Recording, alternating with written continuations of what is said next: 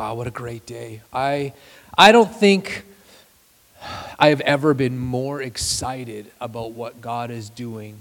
And it's not all things that I can see, that I can point to and be like, look at that. But it's definitely what I can feel. I can feel it in my spirit. There's a stirring in my spirit that I have not felt before. It seems familiar. I've felt things like it, but this is new. This is different. And I am so excited for what God is doing and what is about to come. Last week, Shelby spoke on spiritual warfare, highlighting to us that not only is following Jesus not a game, right? That's the title of our series, This Is Not a Game, but it's also a war. Because we have a very real enemy that really hates us. He's trying to steal, to kill, and destroy us. See, we will and we do encounter resistance from, the demonic forces and the powers of darkness that come against us, that are trying to prevent us as individuals from fulfilling our God-given destinies. They're trying to prevent us collectively from advancing the kingdom of God on the earth and making earth look like heaven, right? That's the prayer that Jesus told us to pray. Your kingdom come, your will be done on earth as it is in heaven, to make earth look like heaven. The demonic is trying to block us from seeing the lost, our friends, family, neighbors, co-workers, come to salvation and be discipled as true followers of Jesus. So we engage in this spiritual warfare as we encounter the battle. But what we don't do, as Shelby highlighted and talked about last week, is we don't go demon hunting. We're not looking for demons behind every tree and under every bush and behind every chair. We know that they are there, but if we focus and if that's what we're doing, then the enemy has us. Because we're just focused on him when we should be focused on Jesus. See, we keep our eyes on Jesus, and when the battle happens and when the demonic rears its ugly head, so to speak, we deal with it, we engage, but we always keep our eyes on Jesus. I know that today I want to share with you something that the Holy Spirit provoked in me recently. And my hope is really what I think I was telling somebody this week. I think I'm just going to imagine that I have a really long stick and I'm just going to poke you. I'm just going to poke you with this long stick. You know they say don't poke the bear. Today I'm just going to stand here. I'm going to poke the bear a little bit. I want to provoke you. I want to almost agitate you, but in a good way. I'm not looking just to irritate you, but I want to provoke you. I want to poke you with a stick, so to speak. My spiritual Holy Ghost stick. I'm going to poke at you a little bit today. I know the messages that we've been sharing in this series, they've been tough. I get that. They've been challenging. They've caused us to honestly look at our lives and assess our lives and take stock of literally, what are we doing? What are our priorities? Where are we going? What are we building our lives with, right? A couple weeks ago, Renee spoke that message about wood, hay, and stubble, and she was like, that was powerful. That was a strong word. And so these messages have been challenging to us. But what I believe in this is I believe that the Holy Spirit is preparing us for what He desires to bring us into. See, when Jesus desires to bring us into something new, it requires a response on our part. And that's what these messages have been doing. They've been designed, and I believe by the Holy Spirit. It's not in our mind how we've crafted this, but what Holy Spirit has laid out this plan is to elicit a response from us, so that He can take us into something new. And some of the responses that we've talked about are a greater commitment to prayer and worship and the Word. A passion to be consumed by Jesus. We've looked at and examining our character and our integrity, stirring up desperation for Jesus, and then wearing the full armor of God. But today I want to talk to you, and my hope is to elicit a response of violence from us. I want to talk to you today about violence. I'll say the Western church, or in North America, we have domesticated the gospel. We have domesticated Jesus and the cross.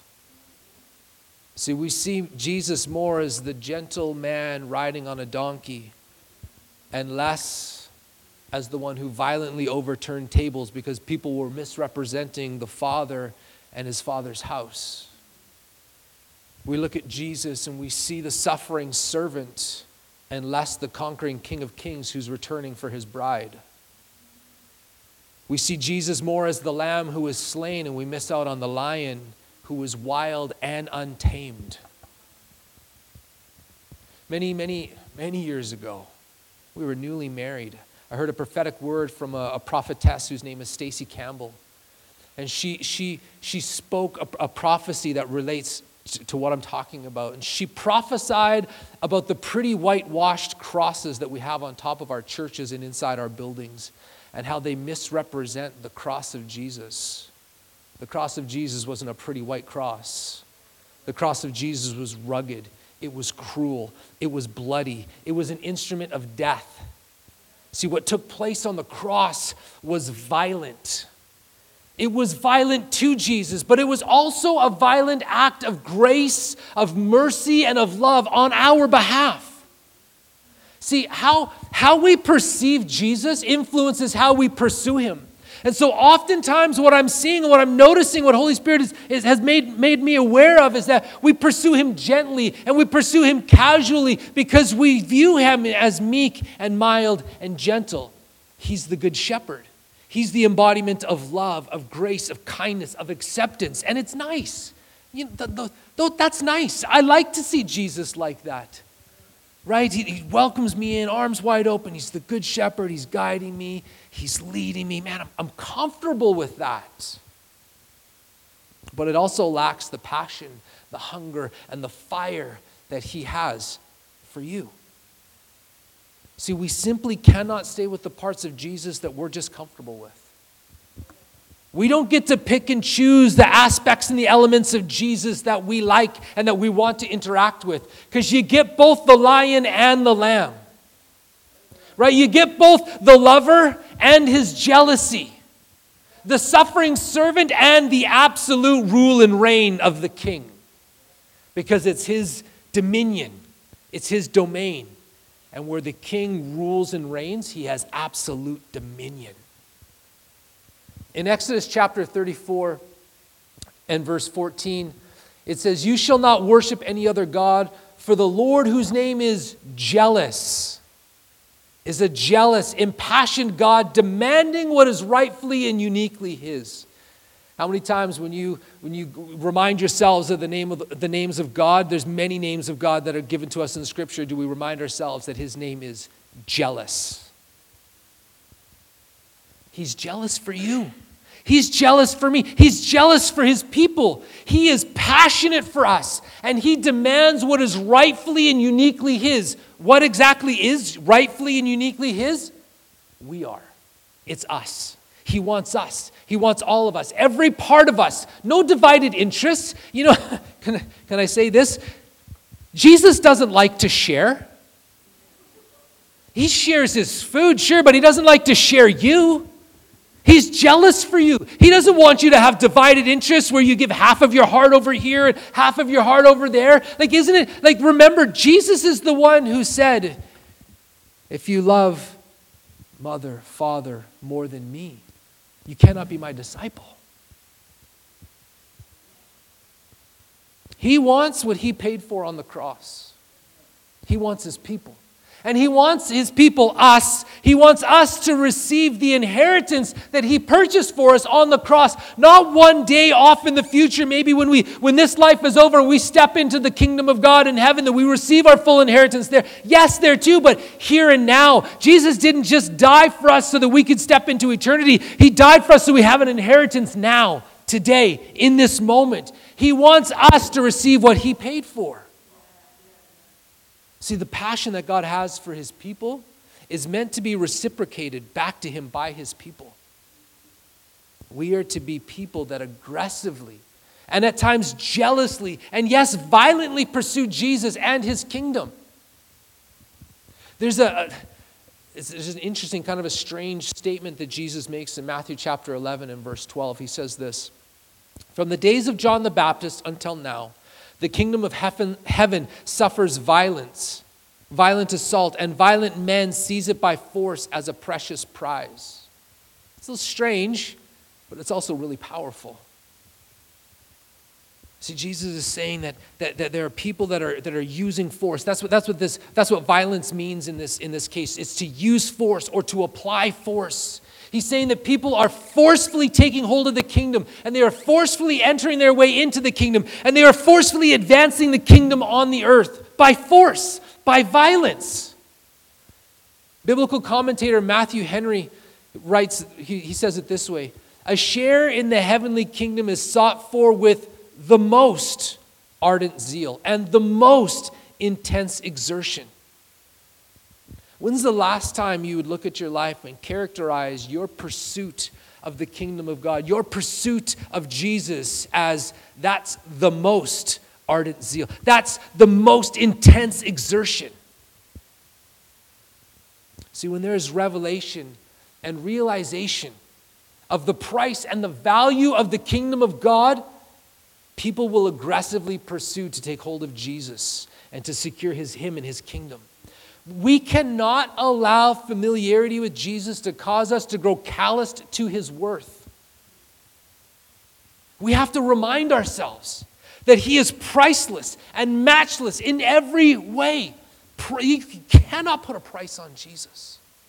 See, when we keep the pricelessness and the beauty of Jesus in front of us, it helps fuel that passion, that hunger, and that fire inside of us for him. Like if I told you that in the VIP room, and now like chances, how many people know where the VIP room is? That's what I thought. So you would have the advantage to what I'm about to say. If I told you in the VIP room of our church, there is $1 million cash prize, and all you had to do is get it first, how passionately, how zealously, how ruthlessly would you be chasing and wondering, where's the VIP room? And then you take notice. There were a few people who raised their hands, and when they started to move, you were following them. Because your goal is, right before they get to the door, you trip them. Boom, so you get in there first. Don't, like, listen, we're not going to pretend to be super religious here. Really, if there was $1 million cash in there and I said, whoever gets it, it's yours, it'd be pandemonium in here. There would be blood, sweat, and tears.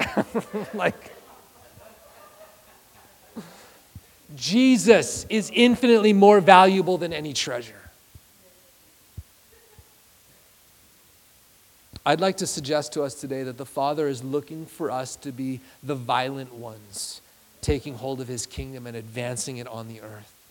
See, the kingdom of heaven, the kingdom of God, was established through a violent act that sparked violent reactions and elicits a violent response from us.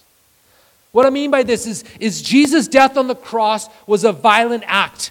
It was a violent act that the enemy believed that he was derailing and destroying Jesus and God's plan of salvation for all of humanity. He believed he was orchestrating that in Jesus' death on the cross.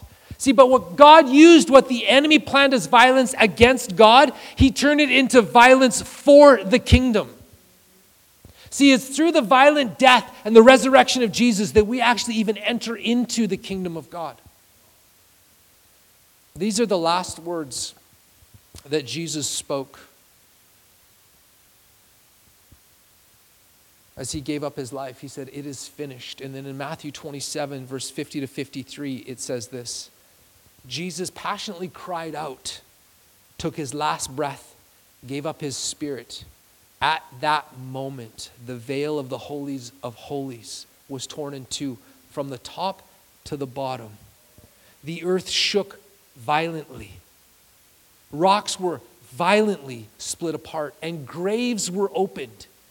Then many of the holy ones who had died were brought back to life and came out of their graves.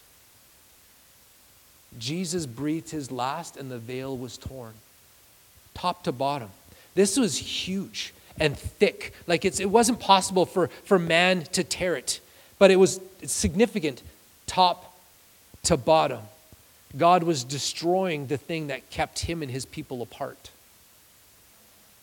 there was a violent earthquake. Can you imagine standing there watching Jesus cry out, breathe his last, and then suddenly the entire earth begins to shake violently, so violently that rocks are splitting apart.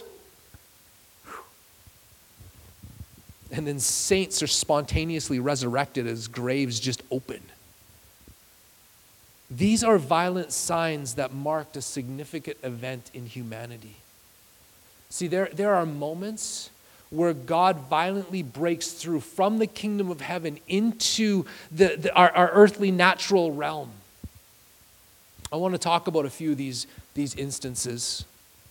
Acts chapter 2, when the Holy Spirit was poured out on the earth and all the disciples were baptized in the Spirit and started speaking in tongues, it says that there was the sound of a rushing, violent wind heard in that room. And that flames of fire began to rest upon all of their heads, and then they begin to speak in other tongues. In Acts chapter 4, after Peter and John are arrested for healing the paralyzed man at the gate called Beautiful, they were arrested, thrown in prison, then they were threatened and were not to speak in the name of Jesus any longer. So they left, and where did they go? They went to a prayer meeting. And it says, when they prayed, the place where they had gathered together was shaken, and they were all filled with the Holy Spirit and began to speak the word of God with boldness. God grabbed hold of that building where they were gathered, and he began to shake the building and release the Holy Spirit over the people who were gathered there, crying out to him. And they were filled again.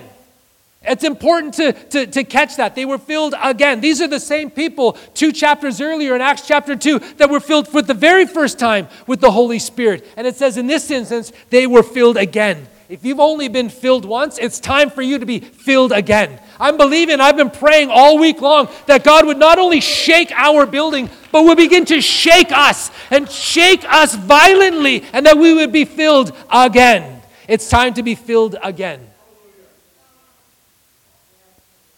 There was a violent response from the kingdom of heaven to earth. In Acts chapter 16, after casting a demon out of a girl, a slave girl that was following them around, sometimes the demonic makes no sense. This little girl, slave girl that was being sold essentially to tell fortunes, and she was a kind of like a carnival act, and she was making money for her people, was following Paul and Silas around saying, listen to these guys, they know the kingdom of heaven, listen to these guys, listen, and for like days on end. And like finally Paul is like at his wit's end, and he turns around and he just snaps, he turns around and says, come out! And the demon came out of the girl, and then now her owners are very upset because she can no longer, do the tricks and make them money. And so Paul and Silas are arrested, they're grabbed, right? And they are stripped of their clothes and they're beaten with rods. And then they're thrown in prison, and it says that they're put in stocks. And it's not a way to just simply restrain them, but this is a form of torture. So not only were they stripped naked and beaten with rods on their body, but now they're in the inner prison in stocks. They're being slowly tortured. And they were praying and worshiping through the night. And it says that around midnight, suddenly there was a great earthquake, so powerful that the foundations of the prison were shaken. And at once, all the doors were open and everyone's chains were unfastened. It's not just that's just a coincidence earthquake, because chains don't become unfastened when in an earthquake. I've been through a few earthquakes. I'm sure we all have. And the chains just don't I've never heard reports of handcuffs just popping off in the middle of an earthquake. This wasn't just an earthquake. The NIV says that it was the earthquake violently shook the building. Heaven responded with this powerful shaking. It was an intervention with a show of power and force that set not only Paul and Silas free, but all the prisoners free. In 1 Kings chapter 18, the nation of Israel had turned their backs on the Lord. And King Ahab and his queen Jezebel had torn down the altars of God, had killed the prophets of the Lord, and led the people into the worship of demonic idols. And Elijah stands alone and challenges the demonic prophets of Baal to a confrontation to determine who the one true God is. And he says, this is what we're going to do. We'll each build altars, prepare a sacrifice, and then we will pray and ask for fire to fall from heaven to consume the sacrifice. And the God that answers by fire, that's the one true God. And so Elijah, very gentlemanly man, very polite, he allowed the prophets of Baal to go first. And it was like all day long, from morning till afternoon. They're chanting, they're running around. It actually says that they start cutting themselves with swords, and their blood is flowing out of their body, trying to get their idol to rain fire down. And then Paul says, okay, I've had enough. And it says that he rebuilt the altar. Remember that. That's important. He rebuilt the altar of the Lord. He prepared the sacrifice. He laid it on the altar. And then it says, and then he prayed. And when he prayed, fire fell. And it didn't just light the wood, but fire fell and it consumed the sacrifice, it consumed the wood, it consumed the stones. And they took water and they doused everything in water. There was a trench of water all around. And if you read it, it says that it licked up all the dust and the water. Fire fell. It was so intense. And then Elijah ordered that the 450 prophets of Baal were to be killed. And that one violent act from heaven, fire falling, was a catalyst for an entire nation to be turned back to God. These are just a few examples of times when God violently stepped into the natural realm, our earthly circumstances, and released the power of his kingdom. See, there is an aspect of strength and of power and of violence to God that we cannot ignore. And I believe that he is calling us in this time, today. He's calling us to engage with him in this realm of spiritual violence. But listen, hear me clearly, because in our day and age, this is important that you do not miss this. I am not talking about natural physical violence. That is not what I'm talking about. Of every example that I read, not once, outside of Elijah, they killed 450, but that was a different time. Right? But that was after fire fell. But none of the other times was a finger lifted in violence or strength against the enemy. I'm not talking of physical violence. I'm talking a spiritual, supernatural engaging of God in a violent way. We are entering into a time where our culture and the people that we are surrounded by are increasingly anti-Christ. We are facing times where demonic powers will force us into positions of conflict where we must respond accordingly in the Spirit. Most of the examples I gave of the violent responses from heaven were in situations where there was persecution, where there was threats, and where there was intimidation from the enemy. Take notice of the responses that precede heaven's actions. We need to pay attention that when heaven breaks through and acts, what was taking place? When heaven breaks through and there's a violent response from heaven, what precipitated that? In the upper room, they were praying, they were worshiping, and it says they were together in one mind and in one purpose. It says, and then Holy Spirit came. Peter and John responded to the threats, not with outrage, not with public demonstrations and marches through the streets and banners and were protesting. No. They were threatened with their lives. I mean, these are the same people that had just crucified Jesus. I mean, they meant business. When they said stop talking about Jesus, they were not messing around. They left there and they went to the inner room. They went to pray. They went to a prayer meeting, not a demonstration.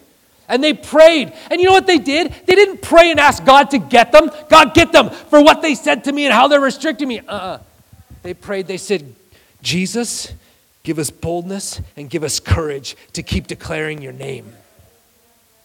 They prayed for themselves, for courage and for boldness. And that's when the building started to shake. Paul and Silas, would anybody have blamed them if they sat in the prison cell, their feet locked in stocks, they're bruised, busted, disgusted, in pain, if they just sat and complained just a little bit? They freed the little girl, but they weren't sitting there whining. They weren't complaining. They were worshiping. They were praying. And then the building shook. Elijah, who stood alone on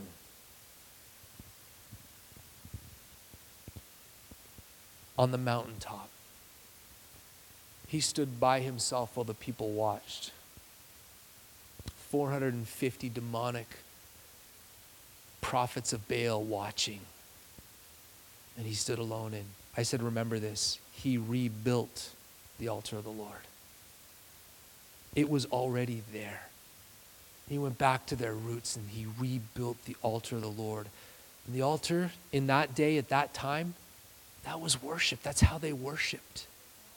He rebuilt the place of worship. He prepared the sacrifice. He laid it on the wood. He worshiped, and then he stepped back and he prayed. He worshiped and he prayed. All these people responded to difficult, against all odds situations with prayer and worship. And they were persecuted, not just verbally persecuted. They didn't just get called names. They weren't just canceled on social media. They were really persecuted, beaten, imprisoned, and they responded with prayer and worship. If we want a violent outbreak from heaven to earth in our day and age, then we must respond with everything going on around us in culture in our own personal lives with prayer and worship. And it's not, God, go get them. It's, our eyes are on you. You are the King of Kings and the Lord of Lords. You are holy, the most holy. You are worthy, the most worthy. That is the first and most important response to our current antichrist, persecutory, demonic powers at work in our culture. I'm not saying that's the only thing we do, but that is the most important, and it is the first thing that we do. Because if you're responding in any other way and you have not spent time in prayer and in worship, then you are out of alignment with what God has for you to do. Even if you're following the current Christian crowd and everything that they're doing, that might not be what God's asking you to do. We respond first with prayer and worship. Because prayer and worship is not a passive action. Prayer and worship is aggression in the spirit realm. This is how we fight our battles. Theologian Karl Barth said this: to clasp the hands in prayer is the beginning of an uprising against the disorder of the world.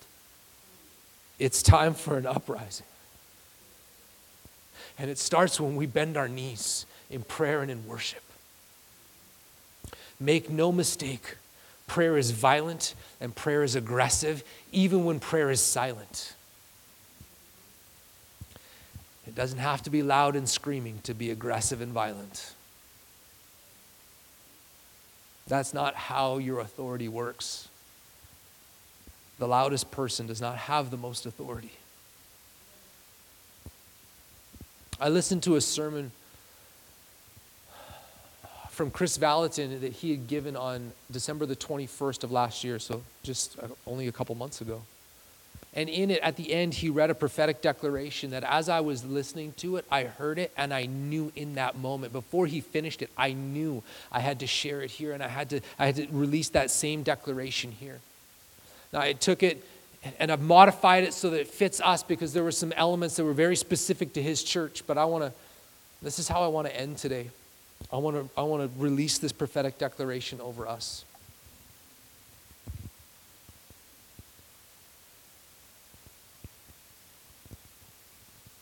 Like Elijah, we must prepare our altar of worship in a way that leads to a massive global reformation. We must move forward in the Spirit and take ground in the Lord, and we must find a higher and deeper place in Jesus. It's incumbent upon us to go where no one has ever gone before in God, to push past the temptation to settle in a spiritual land that has been left to us by our forefathers. It's essential that we press deeper into the heart of God and take new territory in the Spirit, to discover what it means to see the glory of the Lord cover the earth as the waters cover the sea. Our vision must be greater than large gatherings and full services, because our forefathers walked on water, witnessed shadow healings and handkerchief deliverances. They turned nations upside down and witnessed entire Greek and Roman cities steeped in witchcraft and false religion turn to Jesus. The Jesus People movement of the 70s saw hundreds and thousands of hippies come to Christ, and it grew so large that the only baptismal tank that could hold them was the ocean. Today we need more than a movement. We need a Holy Ghost reformation that drives evil out of our nations, turns our schools and our universities back into educational organizations based in truth, that delivers our children from the indoctrinational camps posing as educational institutions. We need a move of God so powerful that it breaks the back of lawlessness, so that fathers return to the family farm and wait patiently in their field of dreams for their sons to leave the pig farms of sexual perversion and return to a healthy home. Jesus healed everyone that came to him, and he proclaimed, "Greater works will you do when I go to be with the Father." I want to see the fruit of a generation that actually experiences the greater works and doesn't just talk about them. I'm not satisfied seeing prophetic speech talks taunt me. I want to live to see the tangible glory of the Lord rise in this present darkness in a way that attracts kings and queens, paupers and the poor, prostitutes and pimps to the church of Jesus Christ. I want angels to frequent our ministries so often that we mistake them for our closest friends. I don't want angels just hanging out in our sanctuaries. I don't want to see them unemployed. I want us to employ them by faith-filled prayers. I want our faith to build strategic alliances with these heavenly allies, and I want them to help us save our cities, to apprehend drug pushers and school shooters. I want them to cut through the iron bars that are holding revivalists and reformers out of the places of promise and power, so the Nebuchadnezzars of this world can encounter the living God, and we can make disciples of all nations. There is more. There is more. And I intend to leave an inheritance to my children's children's children. A world in revival. Therefore, we must leave the cesspool of virtuous living and find the promised land of our fulfillment of 2,000 years of praying on earth as it is in heaven.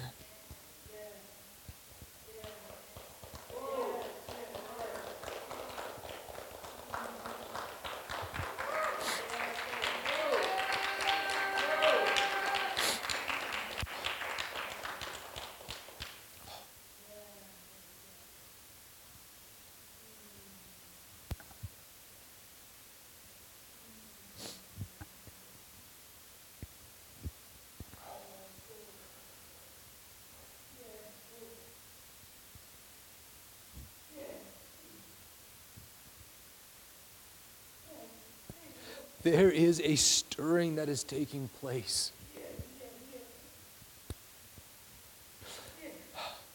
And it's not just here, and in times and in messages and in services like this. It's in the ones and the twos. Because I have people reaching out to me asking, can I come? I want to pray for our students on Wednesday mornings. I'm sparked, I'm encouraged by what's taking place at that university, and I want to come and I want to pray for our students. There is a stirring taking place because as I talk to some of you, you're telling me of times that the Lord is drawing you into prayer, that's drawing you into the secret place. Something is happening. And we can sit back and just idly watch it walk by and happen, or we can engage. Jesus said these really convicting words about the religious people in his day.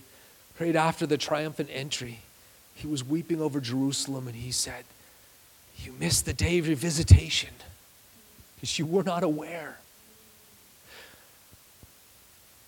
Family, I will not miss the day of our visitation because we are not aware of what God is doing. And because I don't agree with what it looks like or sounds like. I don't care what it looks like or sounds like. And I will not look to what's happening in other places and just try and cookie cutter replicate that here. But there is something that's happening.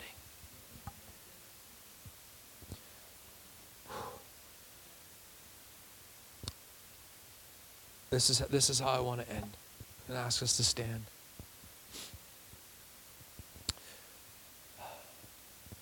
Steph, we've got a playlist in iTunes, and I think it's just called Prayer. Can you just hit shuffle on that?